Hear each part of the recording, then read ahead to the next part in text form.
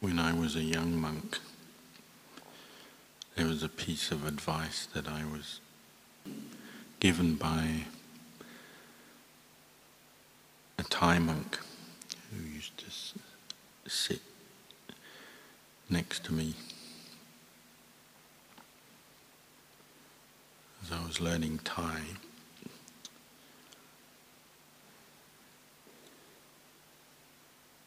He was passing on this advice from a teacher he had. And that is, if you want to succeed as a bhikkhu, then you have to develop Sammakarava. Karava means respect or reverence. Samma means right or correct respect. Just as we talk about samma ditthi, samma sankappa, and so on in the Eightfold Path. And Sammakarava, it's a quality you might say comes within samma ditthi, right view. If one has right view, then from that one gets right respect. It's a quality the Buddha said prevents a bhikkhu from degeneration, and talked about 6 aspects to Sammakarava. Respect, reverence from the Buddha, for the Buddha.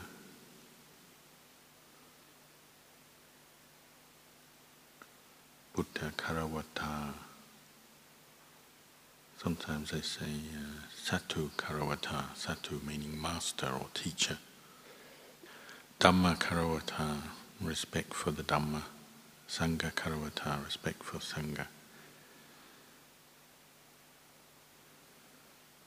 Sikha Karavata, Sikha as in Sikkhapada, respect for the rules of training, for the Vinaya and all the rules of training, whether the 5 precepts, 8 precepts, 10 precepts, Patimokkha precepts, or all the training rules in the Vinaya, outside of the Patimokkha as well.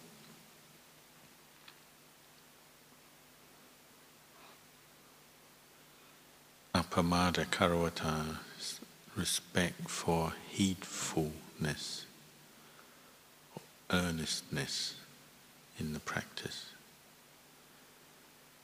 That quality that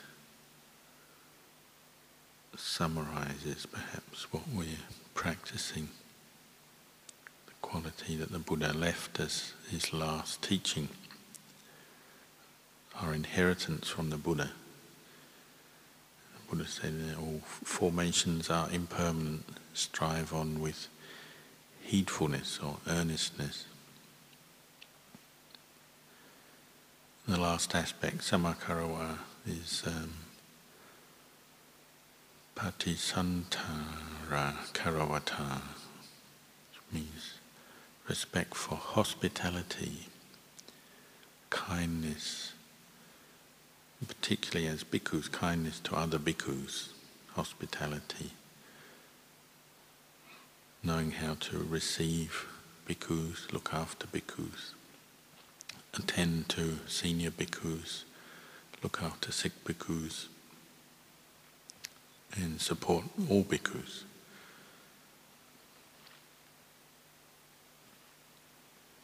These 6 qualities, if we are sincere in preserving them in our hearts, then they prevent us from degeneration, falling back as bhikkhus. They help us to maintain our samana sanya, the perception of being a bhikkhu, remembering that we're monks. Literally, we just remember that we're a monk with these qualities. Even a layperson who practices these qualities, holds to them, their mind could be the mind of a samana, of a monk. In Thai, they say the mind of a prat. Prat usually refers to a monk, one who is venerable. But they talk about even lay people have the mind of prat. They have respect for Buddha, Dhamma, Sangha, for the training rules, for heedfulness, for kindness, hospitality towards others. You can see these qualities nurture our practice, support our practice, keeps bringing the mind back to the right things or the supportive conditions for spiritual development. If you respect something or you revere something, it means you pay attention to it. You pay attention to Buddha, Dhamma, Sangha, training rules, heedfulness, hospitality. One has an appreciation of the value of those things, those qualities, those aspects of our life. So it sets the right attitude for practice.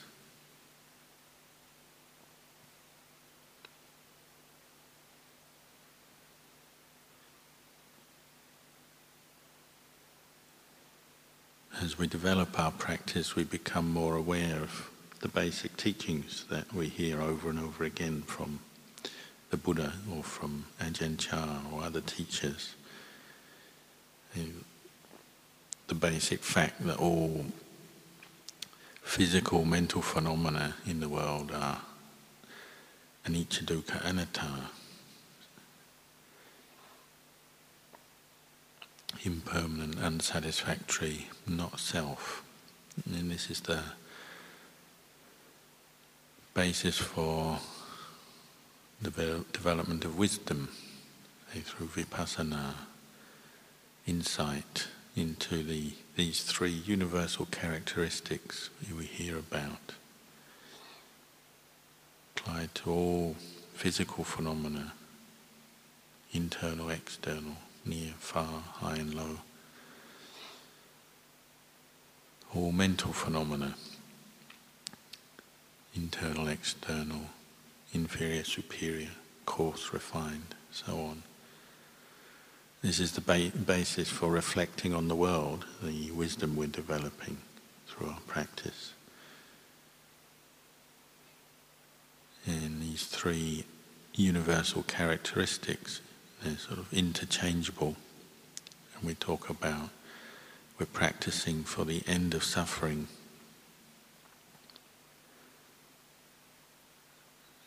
Means we're coming to see the nature of suffering first. The first noble truth, dukkha, is to be known, to be understood. We say one who sees the impermanence of conditions, phenomena, sees the dukkha of phenomena. One who sees dukkha of phenomena sees the lack of self in phenomena. And that which is impermanent must be dukkha because it cannot bring lasting happiness. So we say unsatisfactory. This body is unsatisfactory because it doesn't last, cannot provide us with lasting happiness. Feelings, memories, mental states, thoughts, sense consciousness are impermanent and therefore unsatisfactory, cannot provide us with lasting happiness. what's subject to change, unsatisfactory, doesn't last, is beyond our control. So we can't own it or control it and make it any way we want. So all these three characteristics, when reflected upon, are leading the mind to let go, put things down rather than grasp at with delusion, rather than trying to control.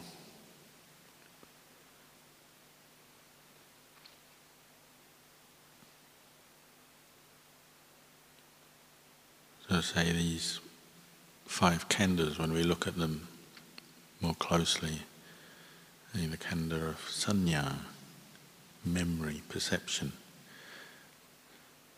Well, in one way we can use that to our advantage, understanding the impermanent nature of perception. Well, we can change perceptions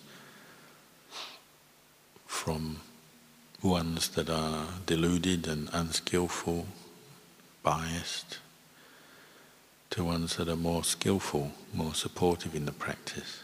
So say we change the perception of being a lay person and develop the samana sanya, the perception of being a bhikkhu, an alms mendicant.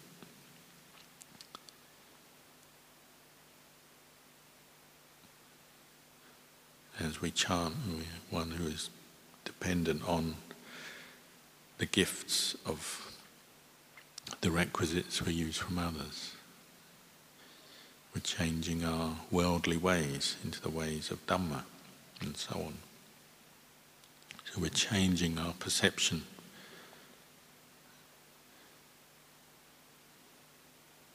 So we can use anicca, dukkha, anatta even to our advantage once we understand it more. Nothing is fixed.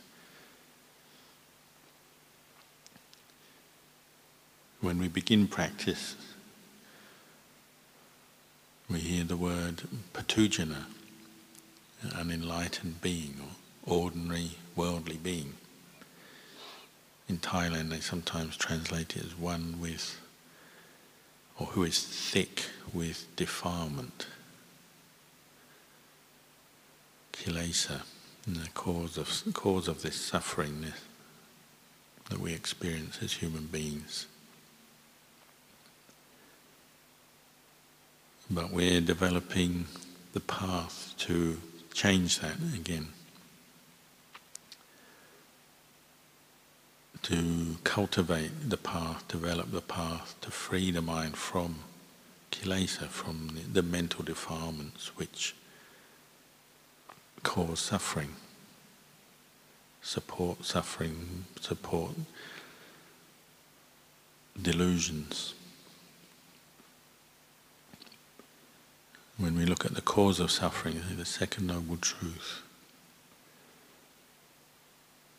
we're looking at what brings up, what causes kilesa, it's ignorance, avijja.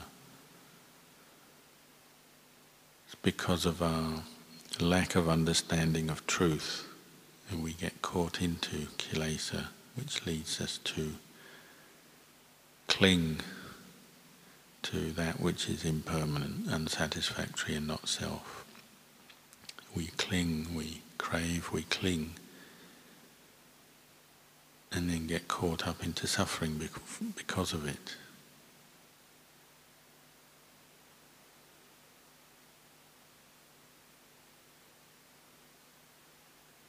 How do we deal with that? Well, we develop the path, magga, the fourth noble truth.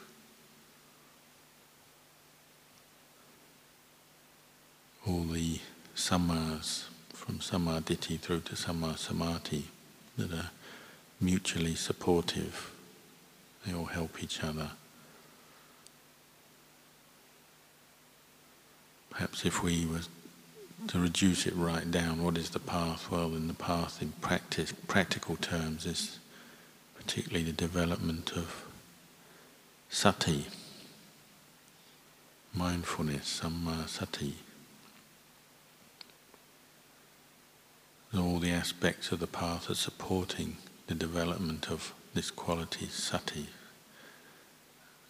Sati and sampajanya, clear comprehension.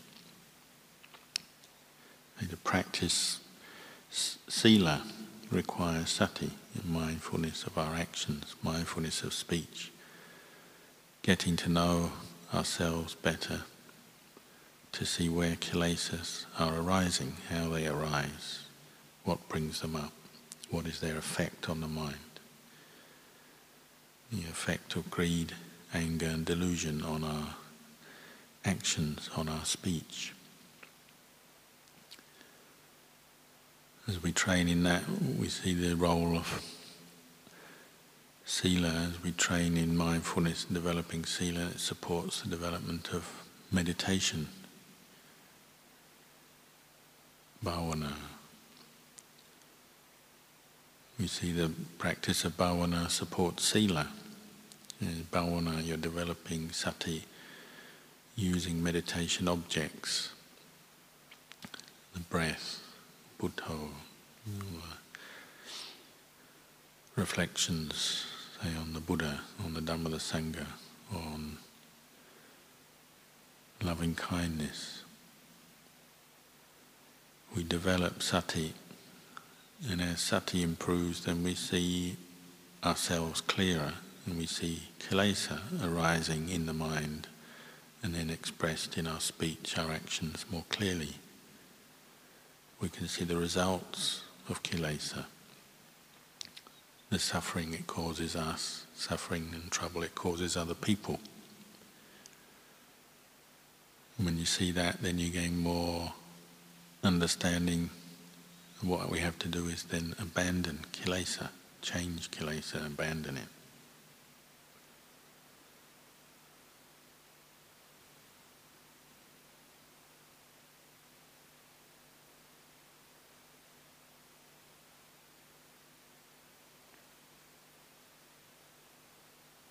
As we investigate more deeply, using mindfulness and improving our mindfulness, we're improving our ability to look at things more closely, so not just at our speech, our actions, but then to look more closely at the nature of this body and this mind itself. Once the mind settles down and mindfulness improves, no longer caught up in, say, more external concerns, like when, as lay people, we tend to get easily sidetracked, distracted from the path. Within the monastery, the bhikkhu life, we're more able to just direct the mind back over and over again, back to the Dhamma, back to the path. And we can use mindfulness to look more closely at the nature of this body and this mind. And this helps us to see where these kilesas, greed, anger, delusion, arise from. Ultimately, we can go back, looking back, go right to the source of kilesas, ignorance, delusion, and taking this body and mind as something that is permanent, lasting, a source of lasting happiness, and a self that we can control and make do the way, behave and do things in the way we want. Through improving our mindfulness, we can start to see the delusion of that, look more closely. And this is why when we become ordained as bhikkhus or novices, we go through the ordination procedure and we take on the first meditation objects that Upajjhaya gives us, Kesa, Loma, Naka, Danta, Tacho, parts of the body. This is a vehicle to train in mindfulness and then to train in wisdom, to investigate more closely, to look more closely at truth of the way things are for us as human beings. And look at hair, of the head, hair of the body, nails, teeth, skin, and right through the 32 parts of this body.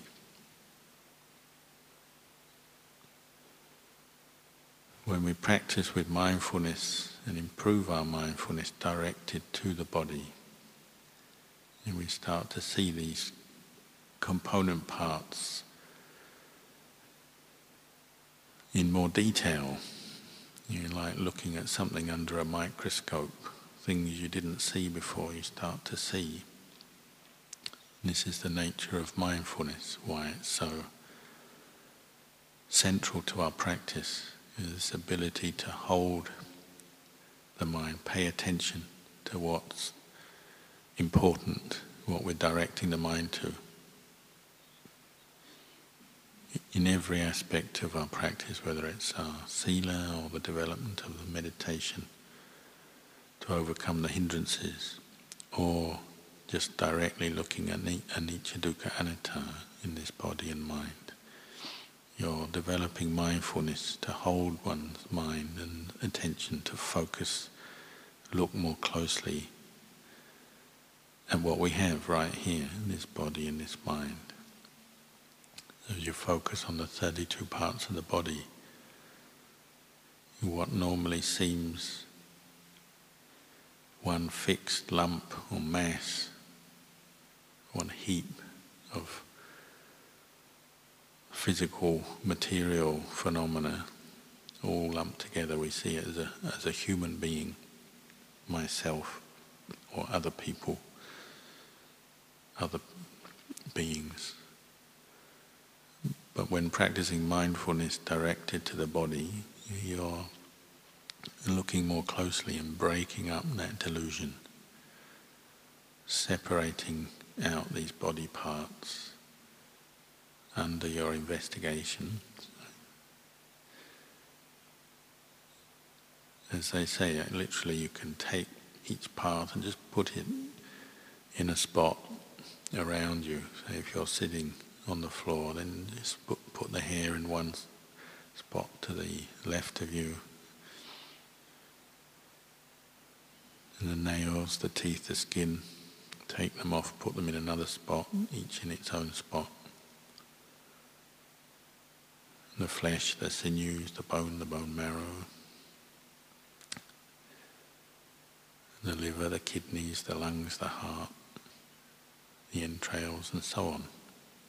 The liquid parts in another part, maybe just pull them on the floor, the blood, the phlegm, the bile, and so on. Just practice taking each part out, separating it out with mindfulness, and directing your mind to that. And what have you got left? You look back at yourself and there's nothing there, because all these parts are spread around you in their own little spot.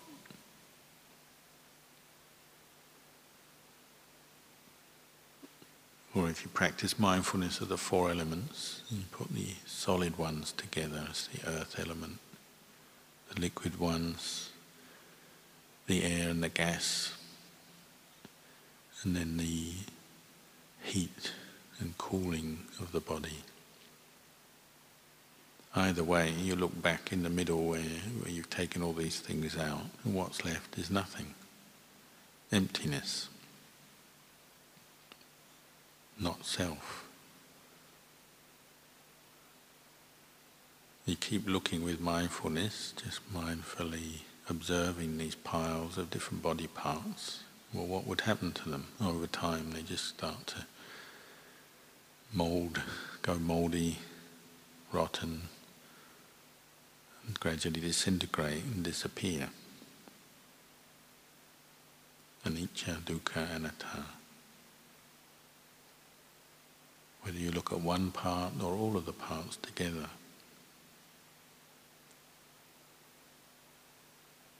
The ultimate fate of all those body parts is they just gradually disintegrate back into elements, back into the world. And all that's left is just the quality of mindfulness, knowing with wisdom the nature of those body parts is anicca, dukkha, anatta. Ultimately free of self, without self, unable to provide lasting happiness, subject to change, anicca. You do that to yourself a few times, you can bring them back in together again, like a jigsaw. You sort of put them back into their place again if you wish. Bring in the bones and the flesh, the liquids of the body, the sinews, and tie it all up, wrap it all up in the skin, put the hair back on, the nails, the teeth. You've got a person again.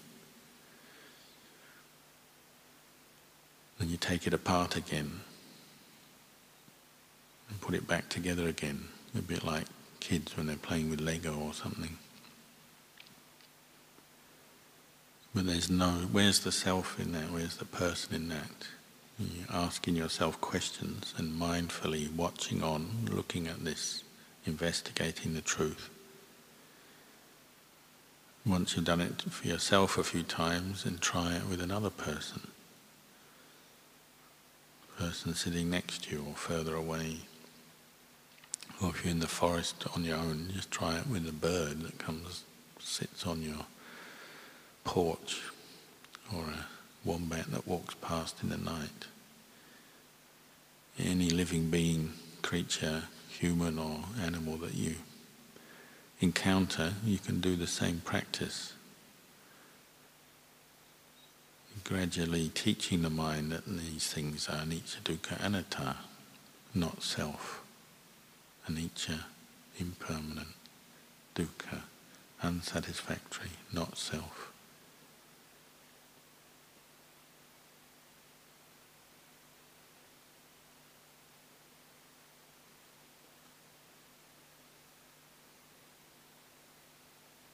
As we do this, we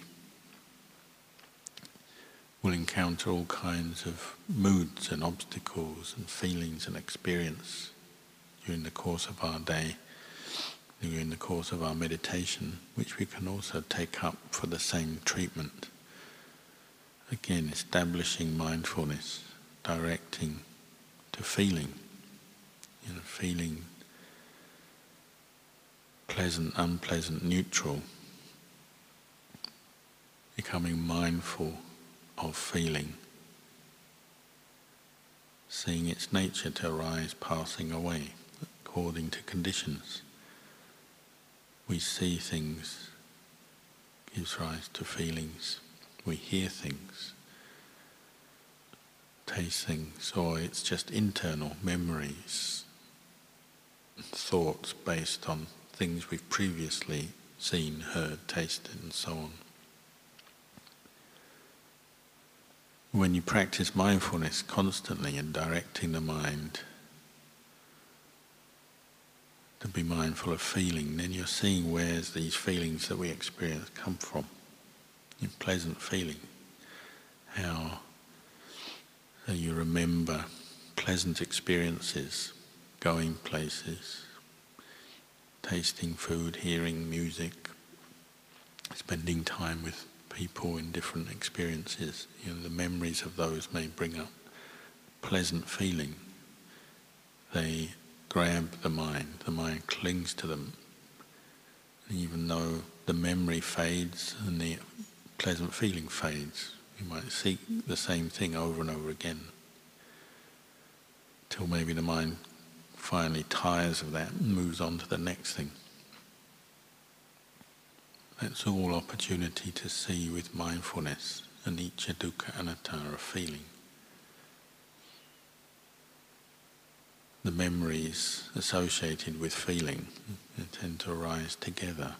So sanya, our memories change as our insight changes and grows, as the samana sanya develops inside of us, and then the insight develops.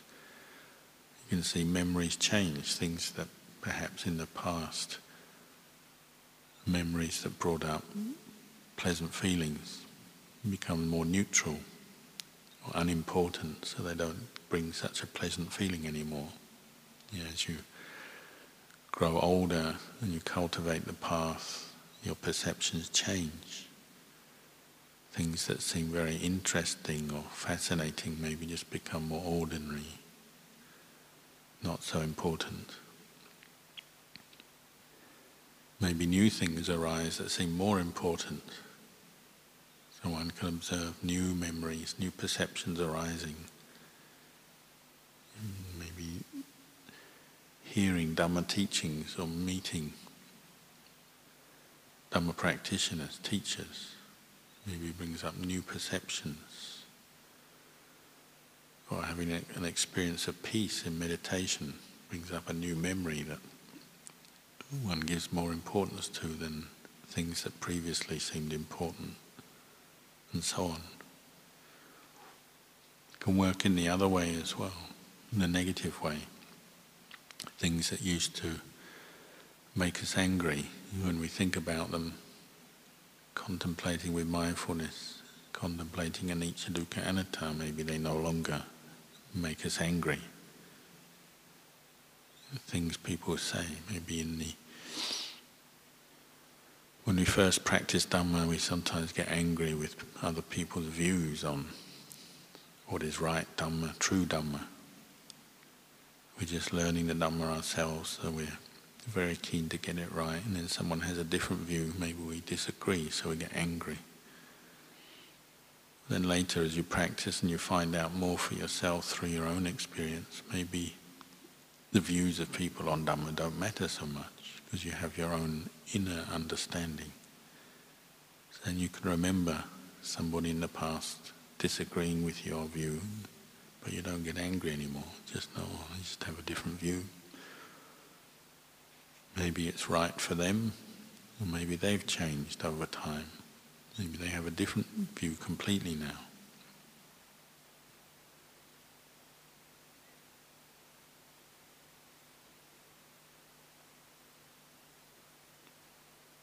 And as you keep directing mindfulness to feeling, to perception, you can see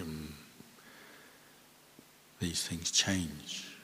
They arise, they pass away, they change, and with that the identification with them, the strong identification with them, the importance, the sense of self we often attach to these things starts to fade as well, and the mind becomes more calm and detached towards its own feelings, perceptions, thought formations. And the more one directs mindfulness to thought, the more one sees thought as just thought. Good thoughts, bad thoughts. Obviously, through the practice one starts to see the negative thinking, what we call unwholesome thinking, akusala thought. Over time one becomes more tired of that, seeing it as a hindrance to the peace and happiness of the mind. So one wants to abandon that. What helps abandon is the development of insight into impermanence, unsatisfactoriness, not self. The more you can see thought formations are just thought formations, you don't identify them with them so strongly, it's easier to let them go, put them down. Quite naturally, the more one directs mindfulness to the three characteristics, the more the mind inclines towards stillness and peace. So even if very negative mind states arise, and rather than reacting with them, say getting upset because one has a negative mind state, one just understands it's arising through its own karmic conditioning, and one allows it just to pass away, rather than feeling guilty about it or getting upset about it, or feeling down about it. One knows it's just its own karmic energy. These things take time to change. But as one keeps bringing up the reflection of anicca, dukkha, anatta, then perceptions change, so one doesn't identify with negative thoughts so strongly as being me, mine, myself. And on it goes. One becomes more wiser this way.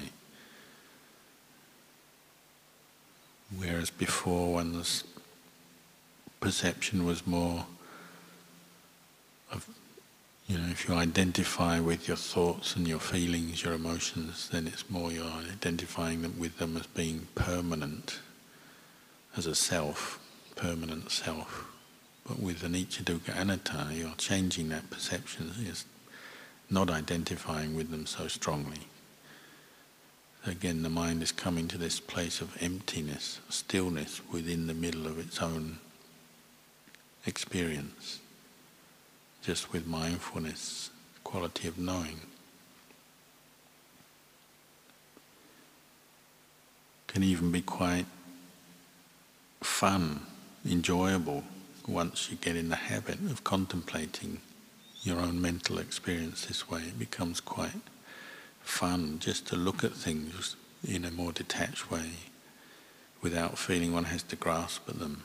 So even old ways of thinking, different prejudice or bias one has, you really like something or you really hate something, now you can maybe just look at it as, there's that kind of, that way of thinking, that perception. I used to grasp at that, but now I can just see it as anicca, dukkha, anatta and allow it to go on its way. You can even have a sense of humour about it, how things change. We fool ourselves often by taking things so seriously, and then after a while, maybe after a year or two, we look back and realise, it wasn't really that important after all.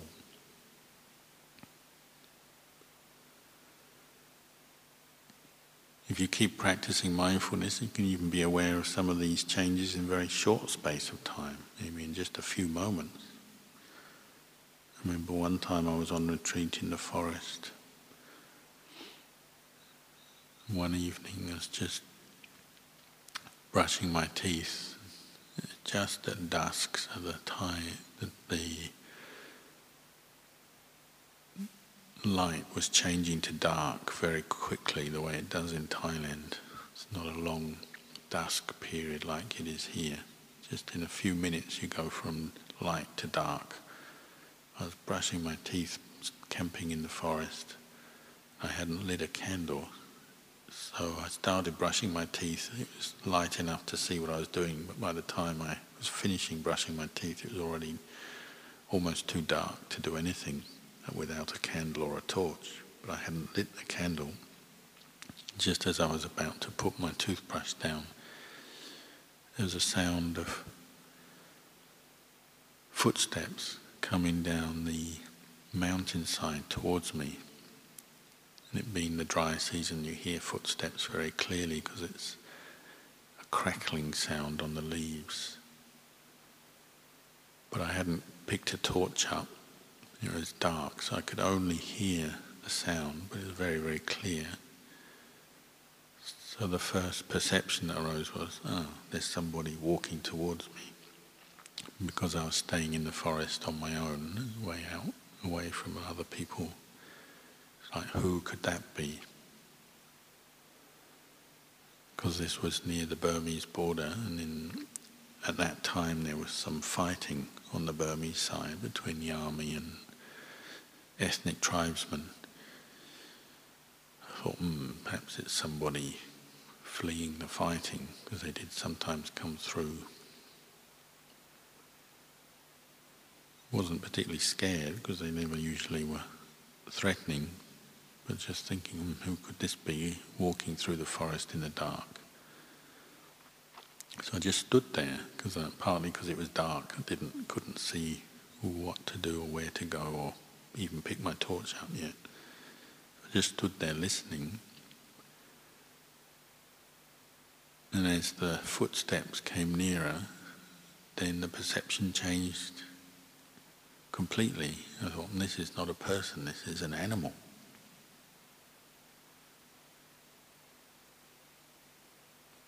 And the footsteps kept coming closer thinking what kind of animal, so trying to gauge from the steps, must be a four-legged animal, could be a deer but it's not really galloping, could be a bear but it doesn't sound quite so clumsy, so maybe it's a tiger. Quite nimble steps, but still just different perceptions going through the mind, not really aware of what it was. But as soon as the thought tiger comes, then you get an emotional reaction, so you get tension, even some fear to the point where maybe your hairs start to stand on end. Oh, tiger coming straight for me. But at the same time, practicing mindfulness, you just notice, as soon as you have the word tiger and the perception tiger, then the hairs stand on end, and you can see this sort of fear energy spreading out from the heart. Body becomes a bit more tense. And then you can see, with fear, you get the feeling of being threatened. If it's a tiger coming for me, what's he going to do? Is this it? Is this tiger some kind of karmic enemy coming to attack me? Or not? So you have doubt, unknowing, uncertainty. There's a whole range of perceptions and thought formations and emotional reactions coming up in a very short space of time.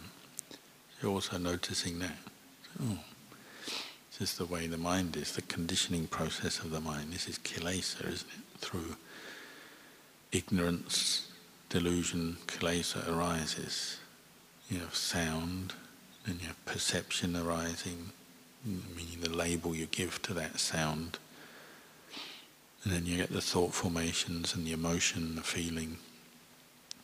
The more you think about that perception, the more the emotional state becomes stronger, so it affects you physically.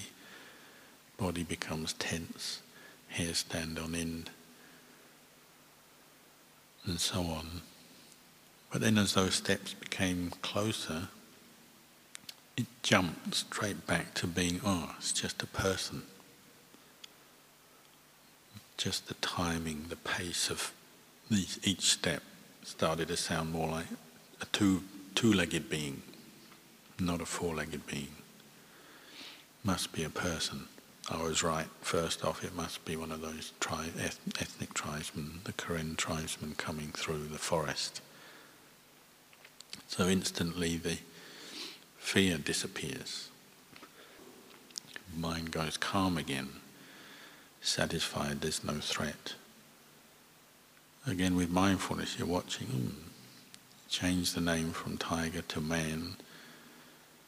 Still haven't seen anything, just based on the interpretation of the sound of the steps. But it's just perception, playing around, chopping around. From that, the emotional state, the thought changes from fear to calm, steadiness, nothing, just ordinary. Back to ordinary. And then it got right close, and it was back again. Tiger. All of this within the space of maybe 2 minutes at the most, 1 minute, 2 minutes. Footsteps coming down a mountainside change from person to tiger to person to tiger. And at each moment the sanya, the changes, the thought formations change, the feeling changes, the way the body is changes. Tension, relaxation, happiness, fear, calm, agitation. All of it is just food for mindfulness. It's just like a sort of a merry dance going on by itself, whereas there's this quality of mindfulness, just looking, watching. It's amazing, this mind, what it does, what it throws up. Still hasn't seen anything, it's just making it all up out of sound.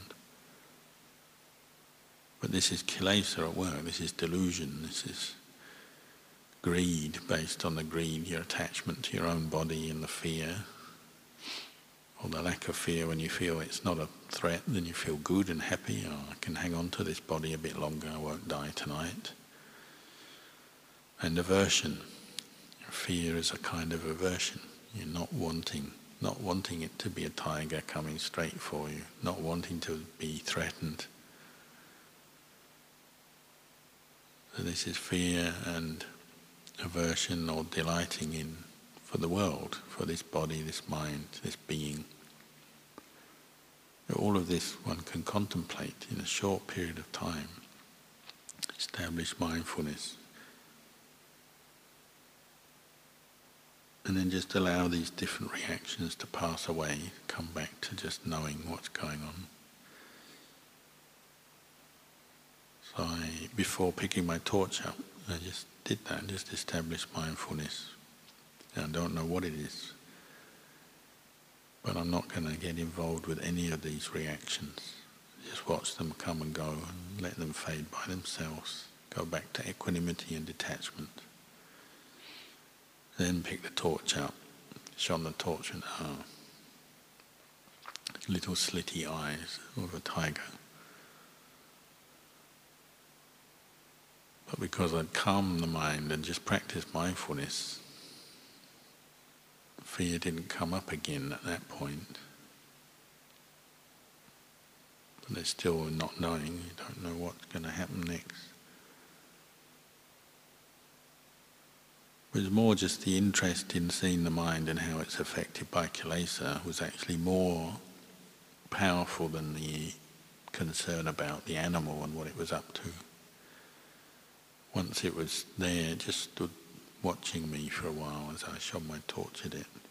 Then the thought came, well, it's probably this coming through on its own regular beat, goes through this part of the forest, and now I'm here in its way.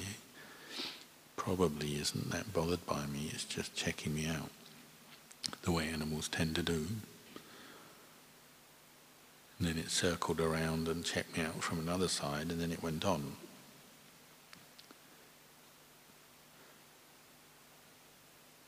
But you can see in the space of 1 or 2 minutes, perceptions can chop and change very easily, very quickly, and then they affect you, don't they? They affect your thinking.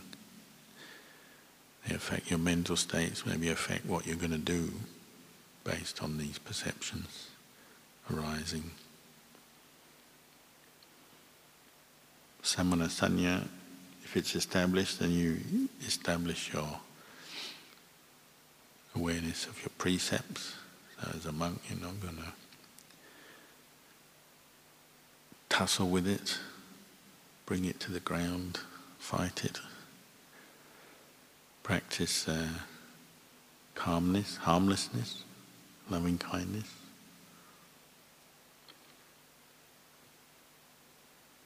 And then the deeper reflection of just anicca, dukkha, anatta. All beings, this person is anicca, dukkha, anatta. That being is anicca, dukkha, anatta. Things are just what they are.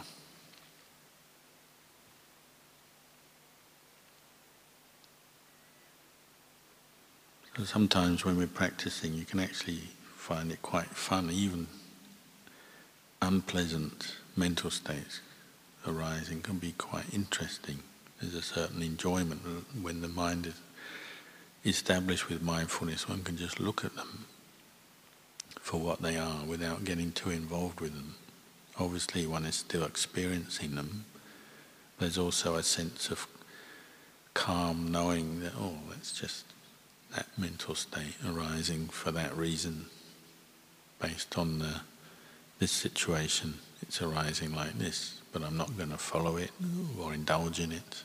I'll just let it go on its way, and that will be the end of it.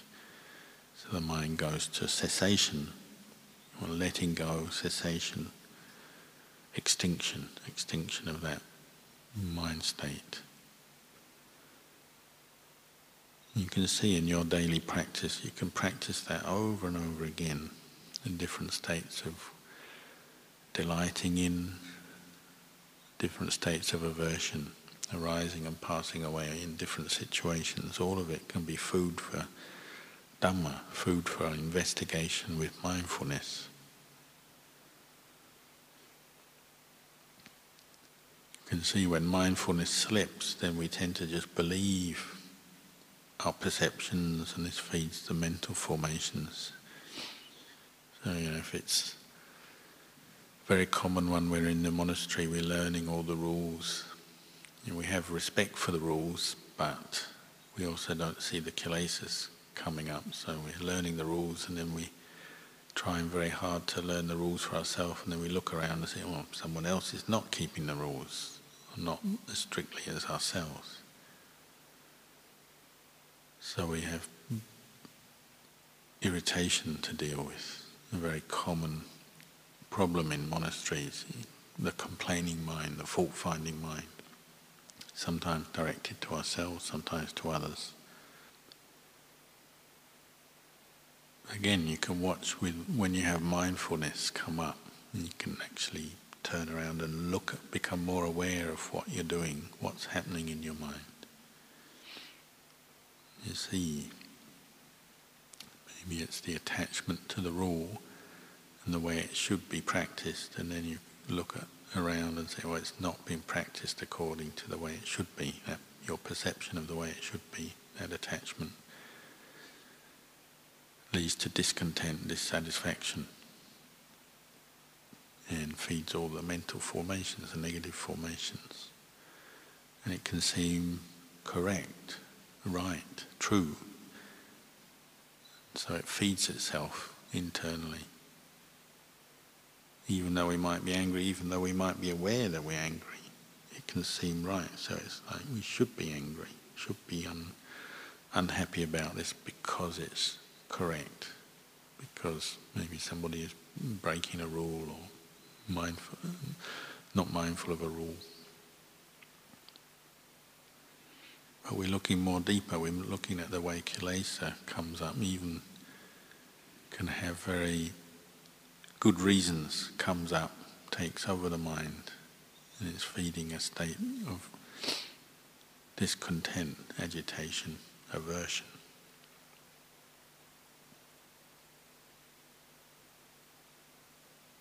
Then we have to be skilled with how to practice with that.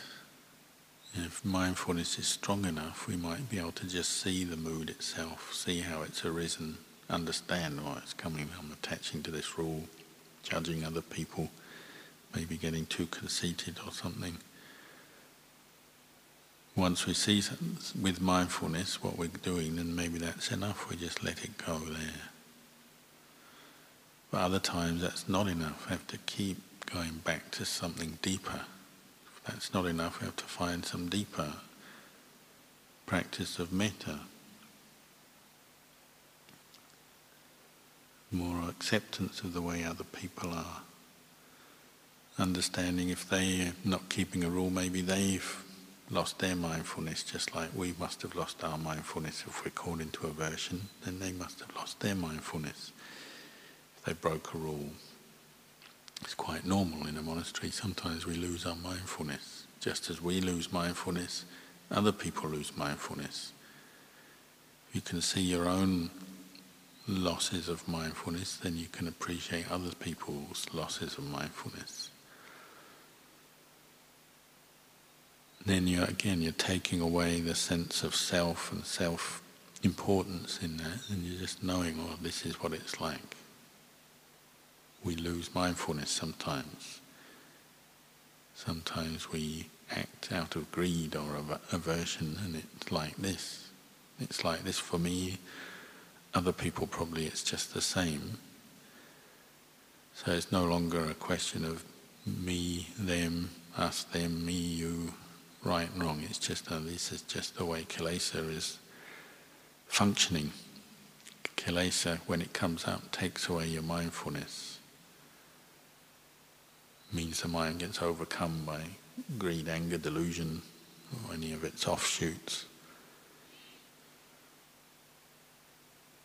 But this is just a function of nature. Kilesa is like this. So you don't have to get angry with anybody, but just know, oh, it's like this. When I lose my mindfulness, this can happen. When somebody else loses their mindfulness, that can happen. That's the way it is. So the fuel, the sense of self and the fuel in that just taken away, and you just see it as part of nature. This is compassion, isn't it? Empathy. Instead of getting angry with somebody, we just understand them better.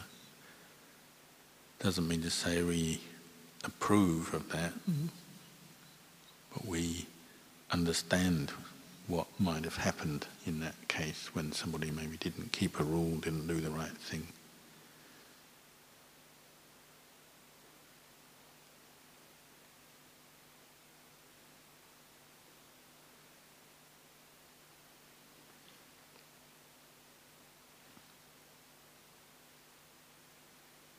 As you keep practicing mindfulness little by little,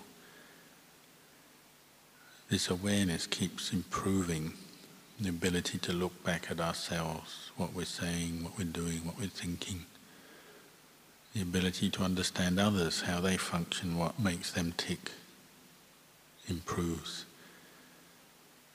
The final result is that one is no longer identifying so closely with one's thoughts and moods and judgments and the feelings of this body, the experience of this body and mind. One's seeing one the more as what they are, phenomena, physical phenomena, mental phenomena, anicca, dukkha, anatta.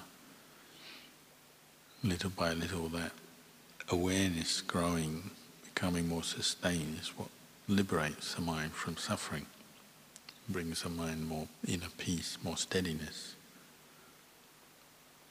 You can see, maybe you can look back and say, well, a few years of practicing mindfulness like this, now I can look and see it really has changed something.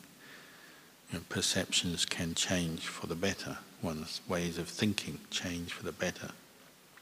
One's speech can change for the better. One's actions change for the better.